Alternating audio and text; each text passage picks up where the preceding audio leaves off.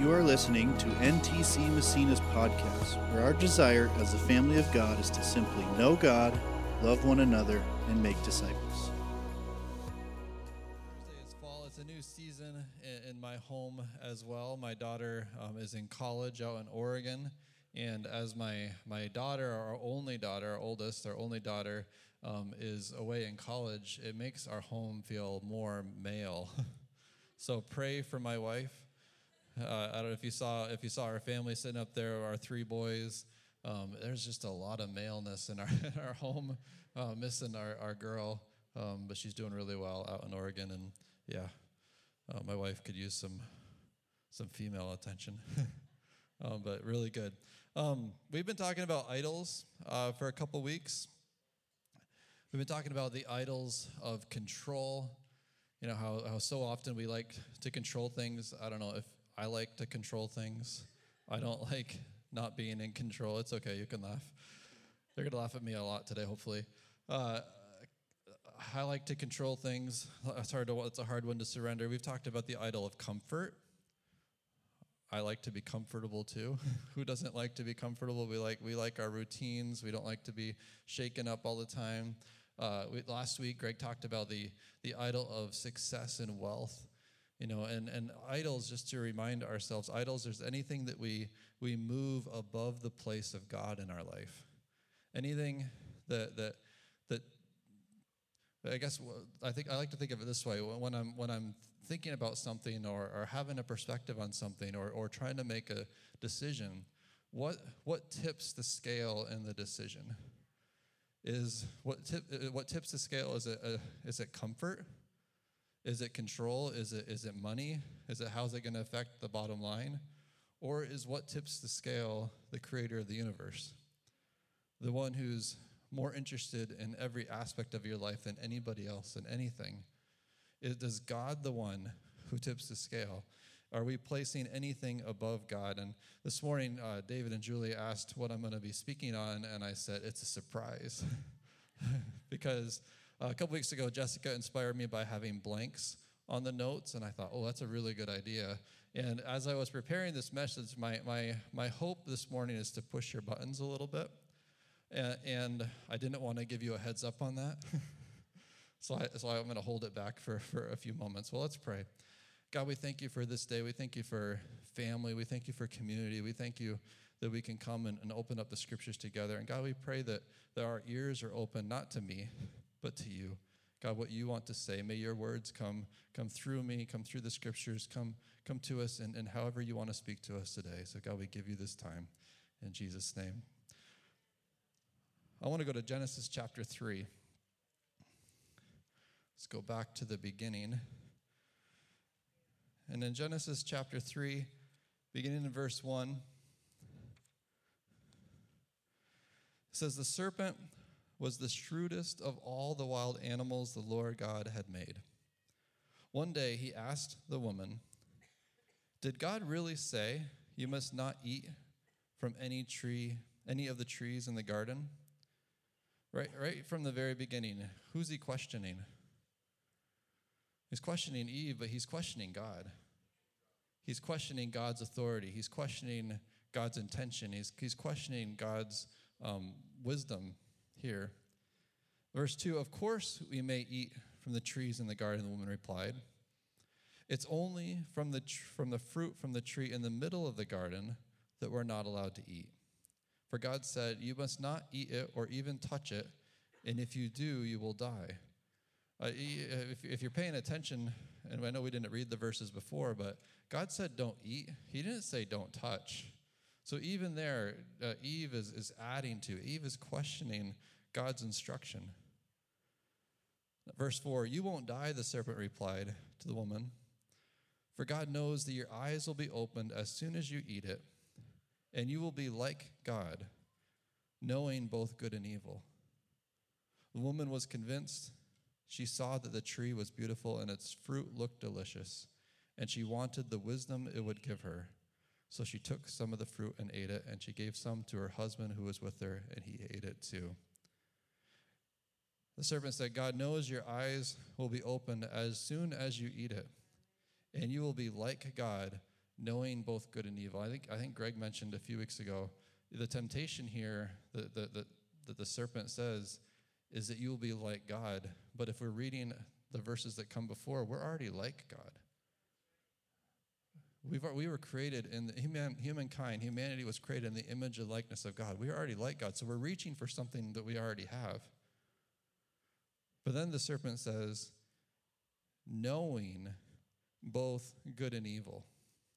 I want to talk about 3 idols, and they're all related. And the first one is the first blank, the idol of knowledge.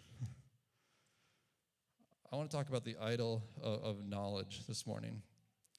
Because in this moment, instead of listening to God, instead of accepting what he said, she's reaching for more knowledge.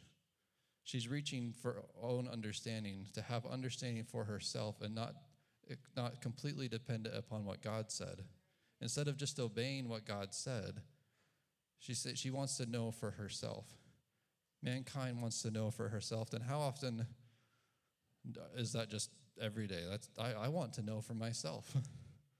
I want to know. I want to have the knowledge. I want to know the directions. I want to know what's coming next. I want to know what's ahead. When I have a hard time when my wife and I will go on little trips, and I have a hard time not knowing what the destination is because I want to know how to get there. I want to put it in my phone, even if I already know where it is, so that it can tell me exactly the minute that I'm going to get there and how far it is. And if we make any stops, I know that it took me an extra 5 minutes or whatever. I want to know. That's more control. We'll put that one for a couple weeks ago. But knowledge, not a bad thing.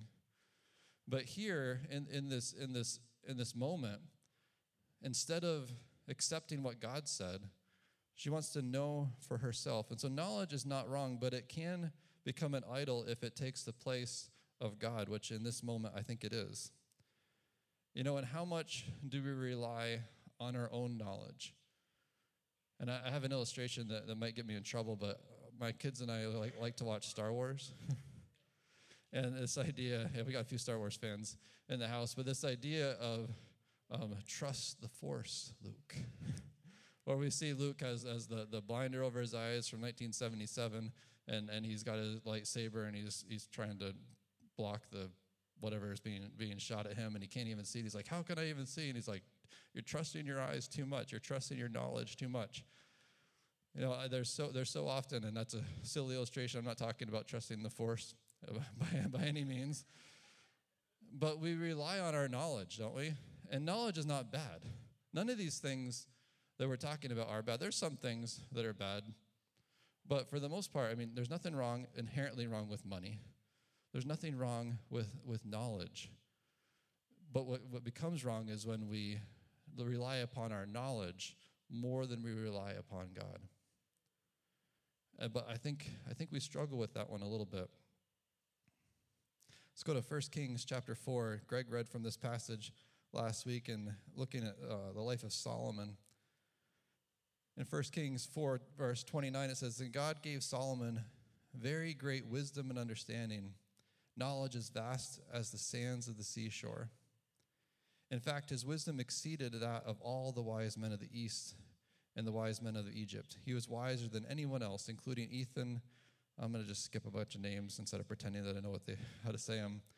His fame spread throughout the entire land. Verse 32, he composed some 3,000 proverbs, wrote 1,005 songs.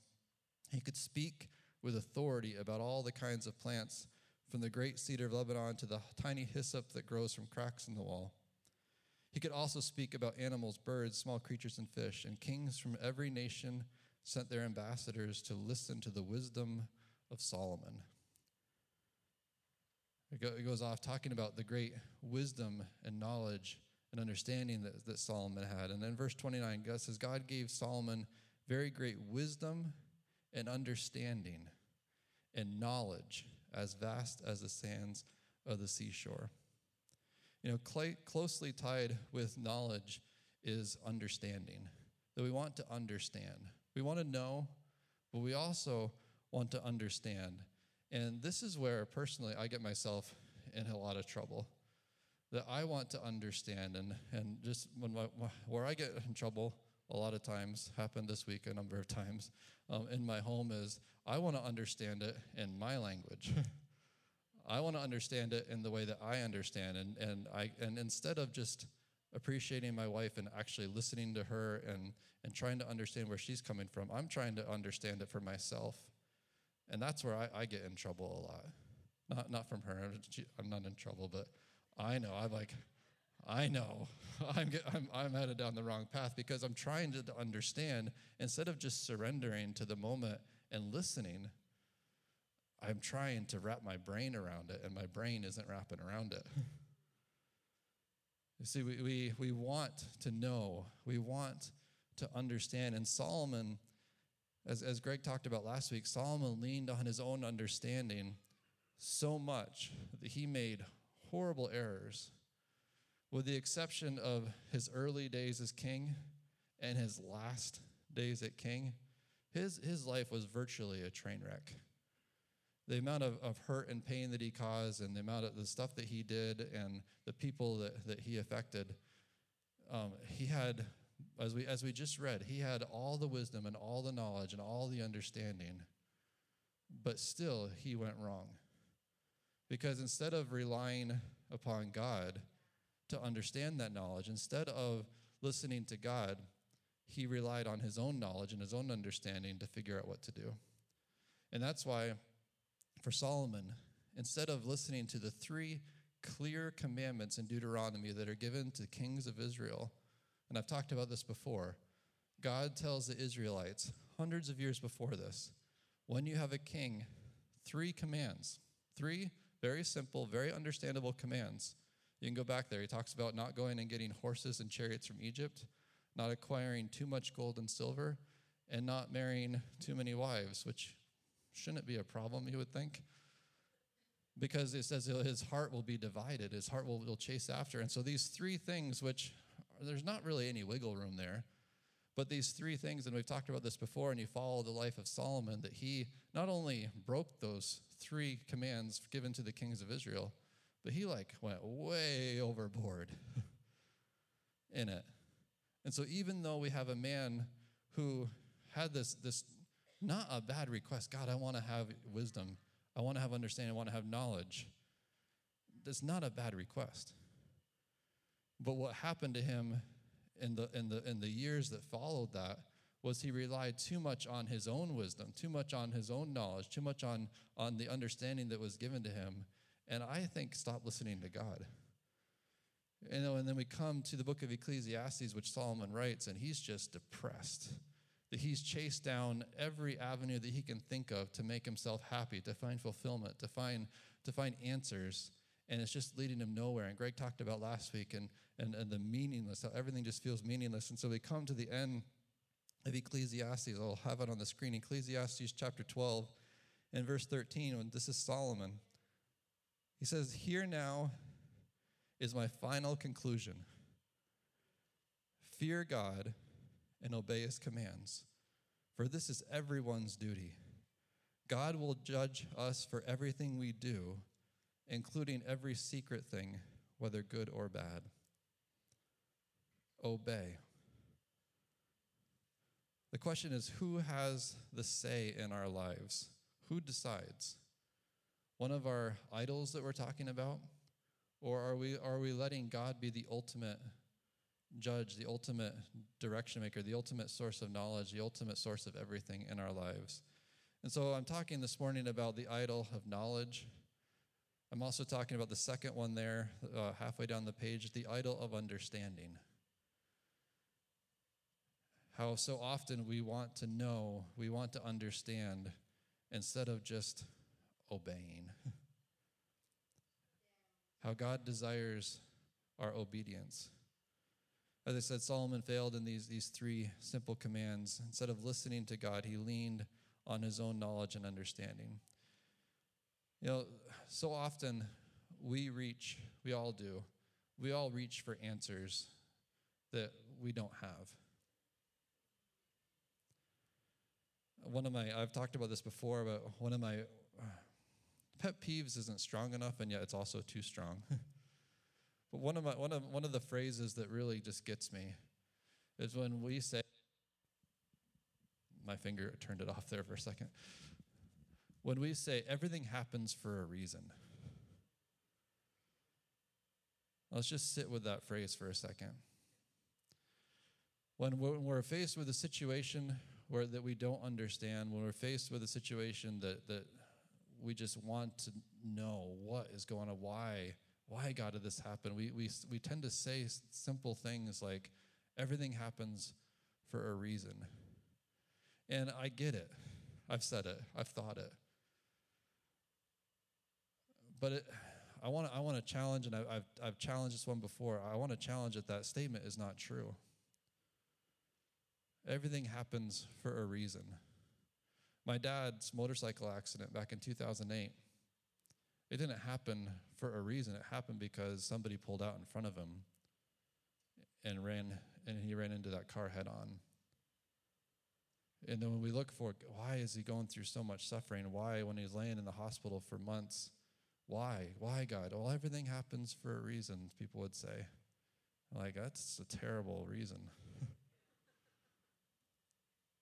You know, when my father-in-law passed away of colon cancer in 2020 after an excruciating nine-month battle, you know, and people, we all do it. I've done it. We try to offer words of support, and we try to say something when we don't know what else to say.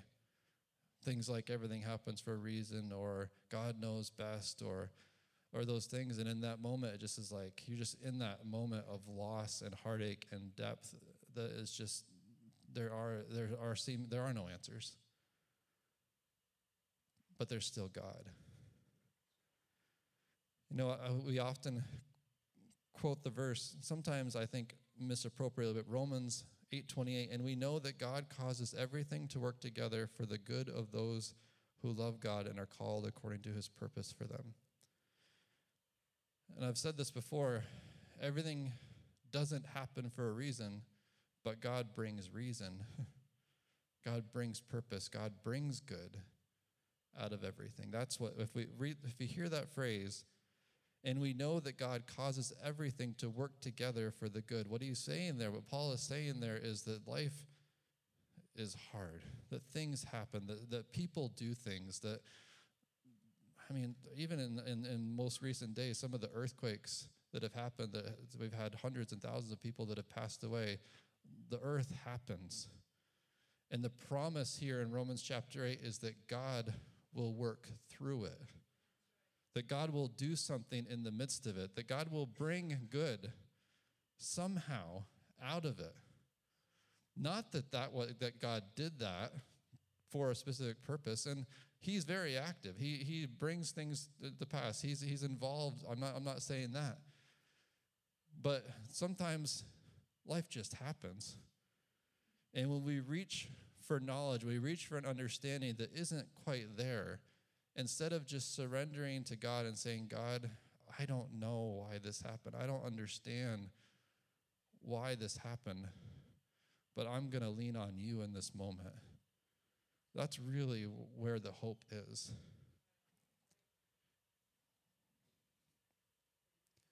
I remember being in the basement of I was in the basement of my in-laws' house. After we flew out there after my father-in-law passed away, and I texted Mark Estes. He's been here before. He's the pastor. He was my father-in-law's pastor. And I just texted him and said, I can't even pray right now. Can you pray for me? And he FaceTimed me seconds later. He FaceTimed me and just prayed with me. Because I didn't have answers. I didn't have knowledge, and I don't want to pretend to have it. But I can still have hope. I can still trust that God is going to do a work through it.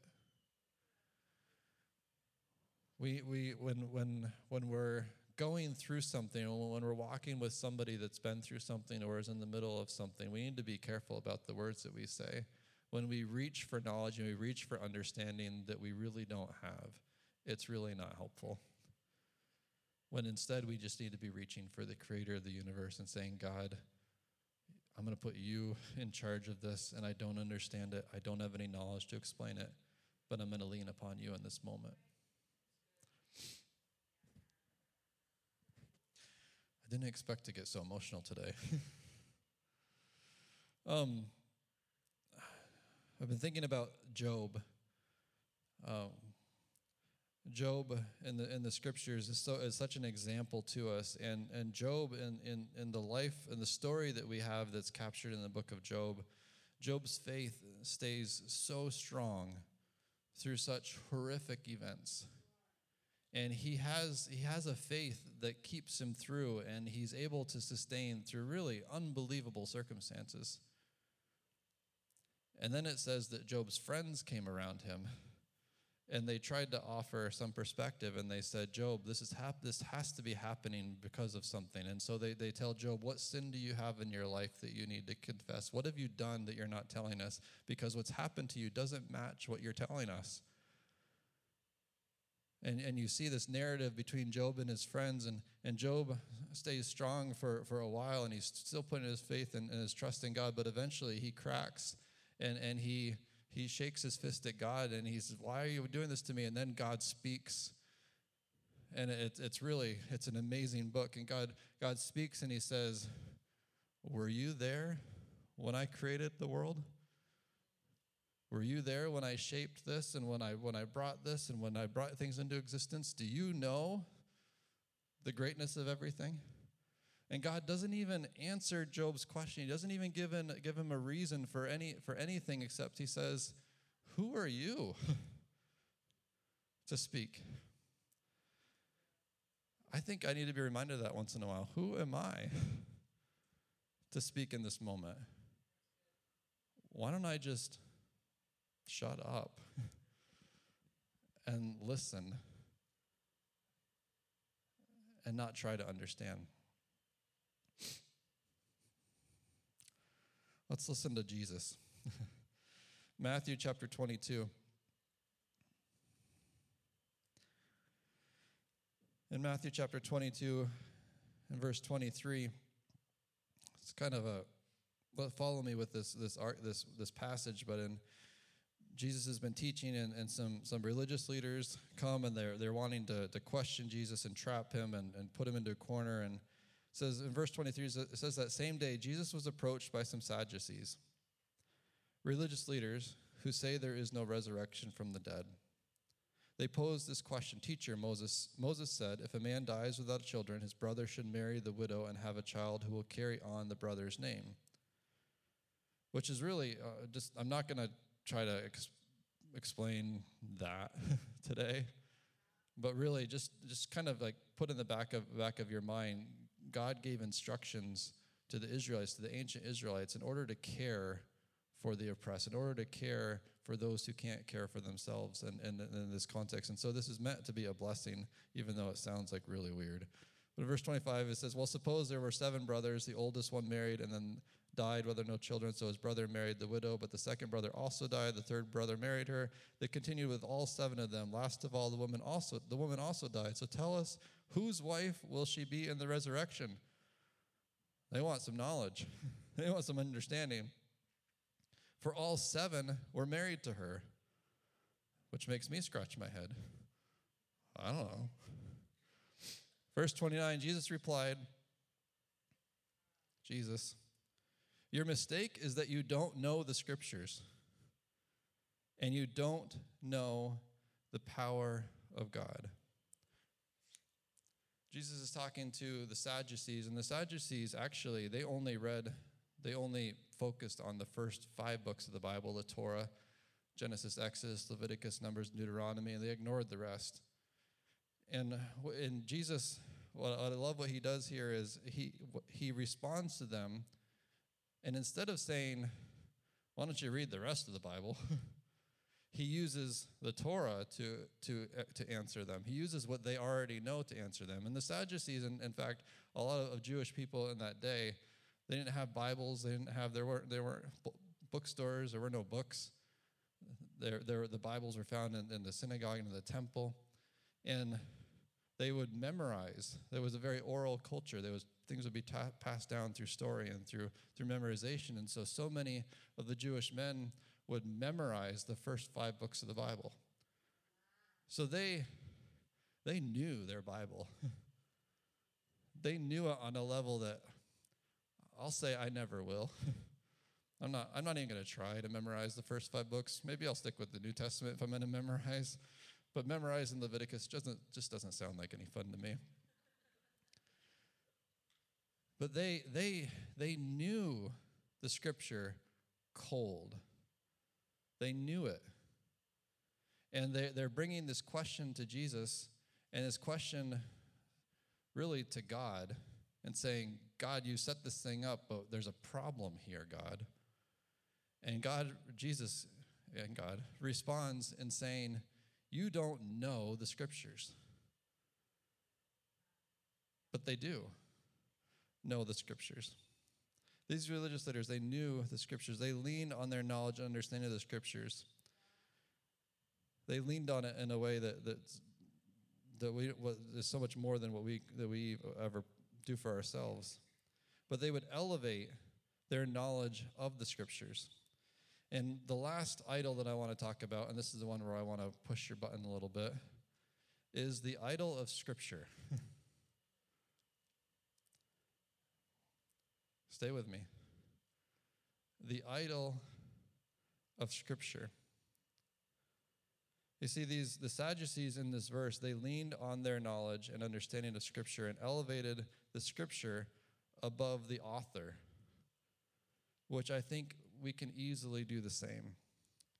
You see, it's really about how we approach the Scriptures.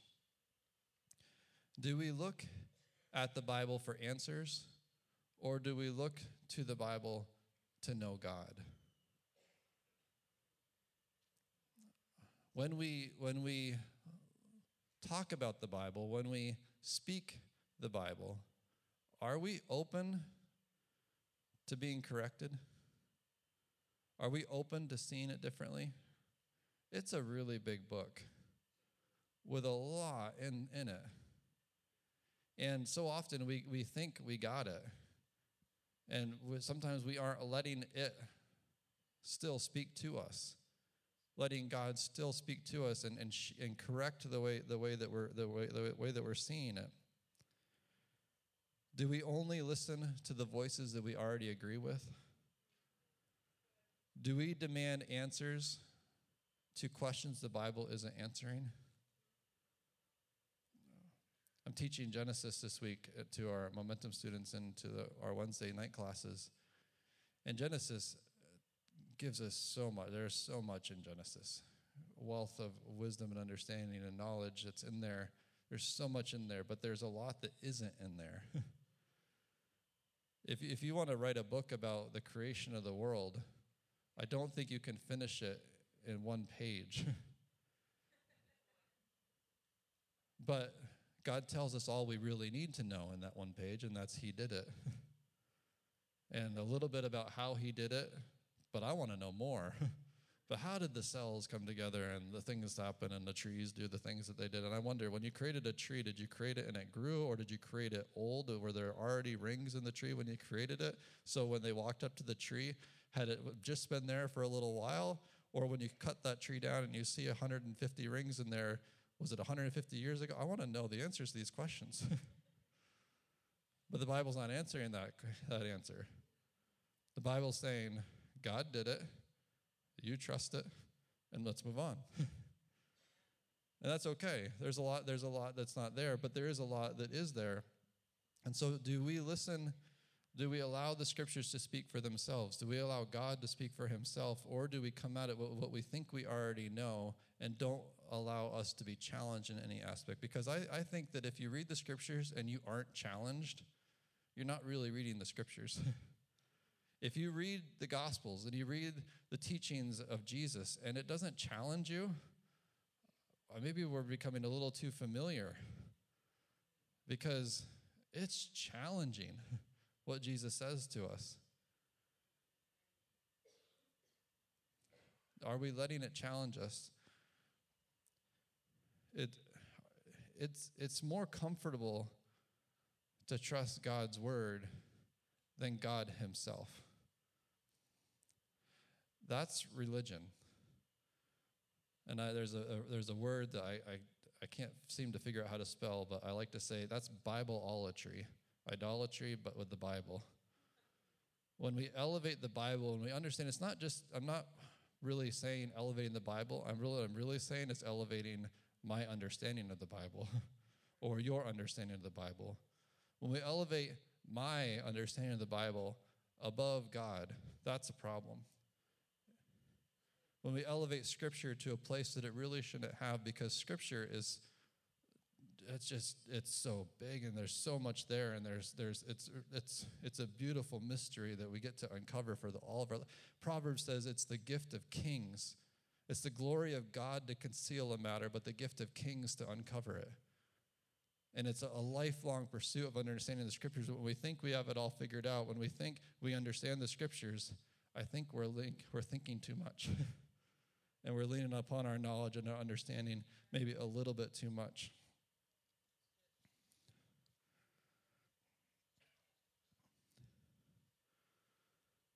In this last week in Old Testament survey, I talked about the three phases of the development of the Hebrew Scriptures of the Old Testament, and how there's a composition phrase, how the Scriptures were written down, and then there was an exile, how Israel went into exile. The Babylonian army came and conquered the Israelites and brought them into Babylon. And then what happens in the history of the Scriptures is that there's a development of the canon, how they collect the Scriptures, and they want to pass it down. They want to look at it and say, man, where did we go wrong? How did we get here? We had a king. We had a kingdom, and we were doing so well. How did we get here? And so they want to look at the Scriptures again. And so they develop the Hebrew Scriptures come to a greater place. And then later, another exile happens, and Jerusalem temple is destroyed again. And then they look to the Hebrew Scriptures again. And what happens is that through these exiles, through the persecution that comes, they elevate the Scriptures appropriately. Elevate the Scriptures more and more in their lives. But what happened, though, for the people that were doing that is that they wanted to make sure what happened.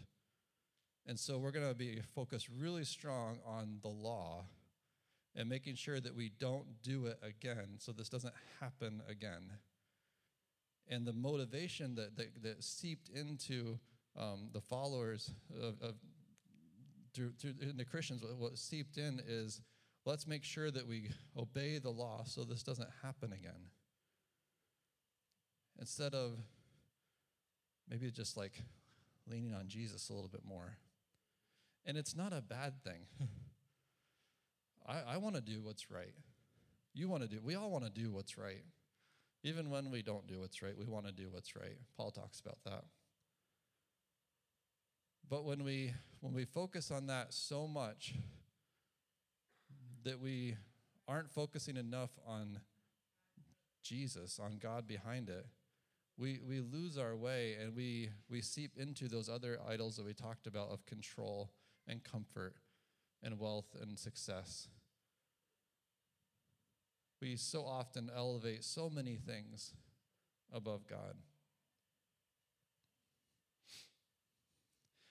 Their motivation to preserve the law was their flaw.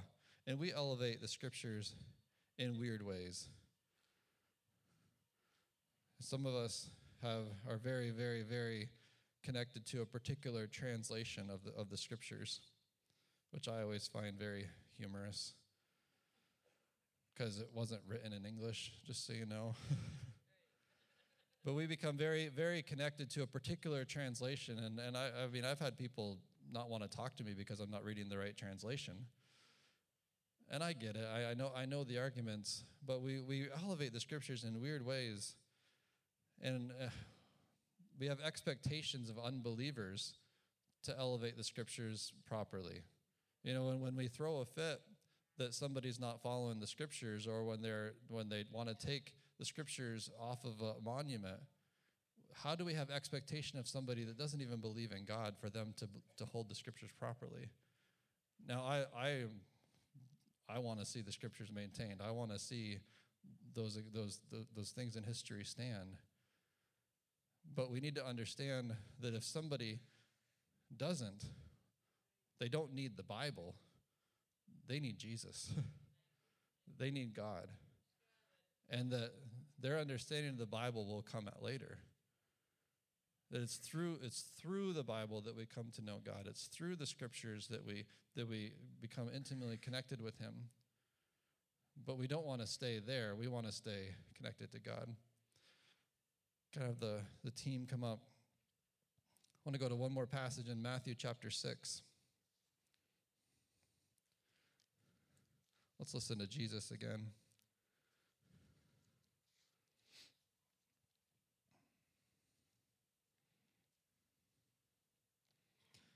Matthew chapter 6. Jesus says, "That is why I tell you not to worry about everyday life, whether you have enough food and drink or enough clothes to wear. Isn't life more than food and your body more than clothing? Look at the birds. They don't plant or harvest or store food in barns, for your heavenly Father feeds them. And aren't you far more valuable to him than they are? Can all of your worries add a single moment to your life? And why worry about your clothing? Look at the lilies of the field and how they grow. They don't work or make their own clothing, yet Solomon in all his glory was not dressed as beautiful as they are. And if God cares so wonderfully for wildflowers that are here today and thrown into the fire tomorrow, he will certainly care for you. Why do you have so little faith? So don't worry about these things, saying, what will we eat, what will we drink, what will we wear? For these things dominate the thoughts of unbelievers, but your heavenly Father already knows all of your needs. So seek the kingdom of God above all else and live righteously, and he will give you everything you need." Idols are idols because of our posture toward them. We can make an idol out of anything, including this. This is not the problem. This is actually the answer, or it leads us to the answer. But how we hold it, how we talk about it, how we look to it, how we shake it at other people, that can become an idol. Trying to control, trying to seek comfort, to accumulate wealth, knowledge, and understanding. It's not the answer. Jesus is. Why don't we stand up? We're going to sing a song.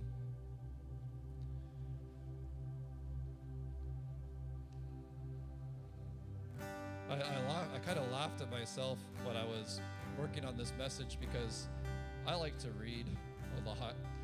I have audiobooks and Kindle books and book books, and I like knowledge. I like to read a lot. But I also need to remind myself of who am I looking to for knowledge, for understanding. Because knowledge and reading and accumulating understanding and all those things, there's nothing wrong with that, as long as we have God in the right place and letting him shape. And I know that it can be so subjective, because I worry, well, if I tell you, listen to God and do what he says, I got to have faith that you're going to listen to God and do what he says. And it's much easier for me to tell you, just do this and you'll be okay. That would be a lot easier, but that would be control. But instead, we need to listen to God and let him be in charge and not put anything above him. Jesus, we thank you for, God, first of all, coming to earth to live and breathe and lead us and ultimately die for us so that we can come to know you. God, so that we can be shaped by you. We can be forgiven. We can be set free. We can find transformation. We can find restoration. So God, help us to put you above everything, as you are the source of knowledge, of understanding. And you are the source of the scriptures that ultimately guide us to you. Thank you. In the name of Jesus, let's worship together.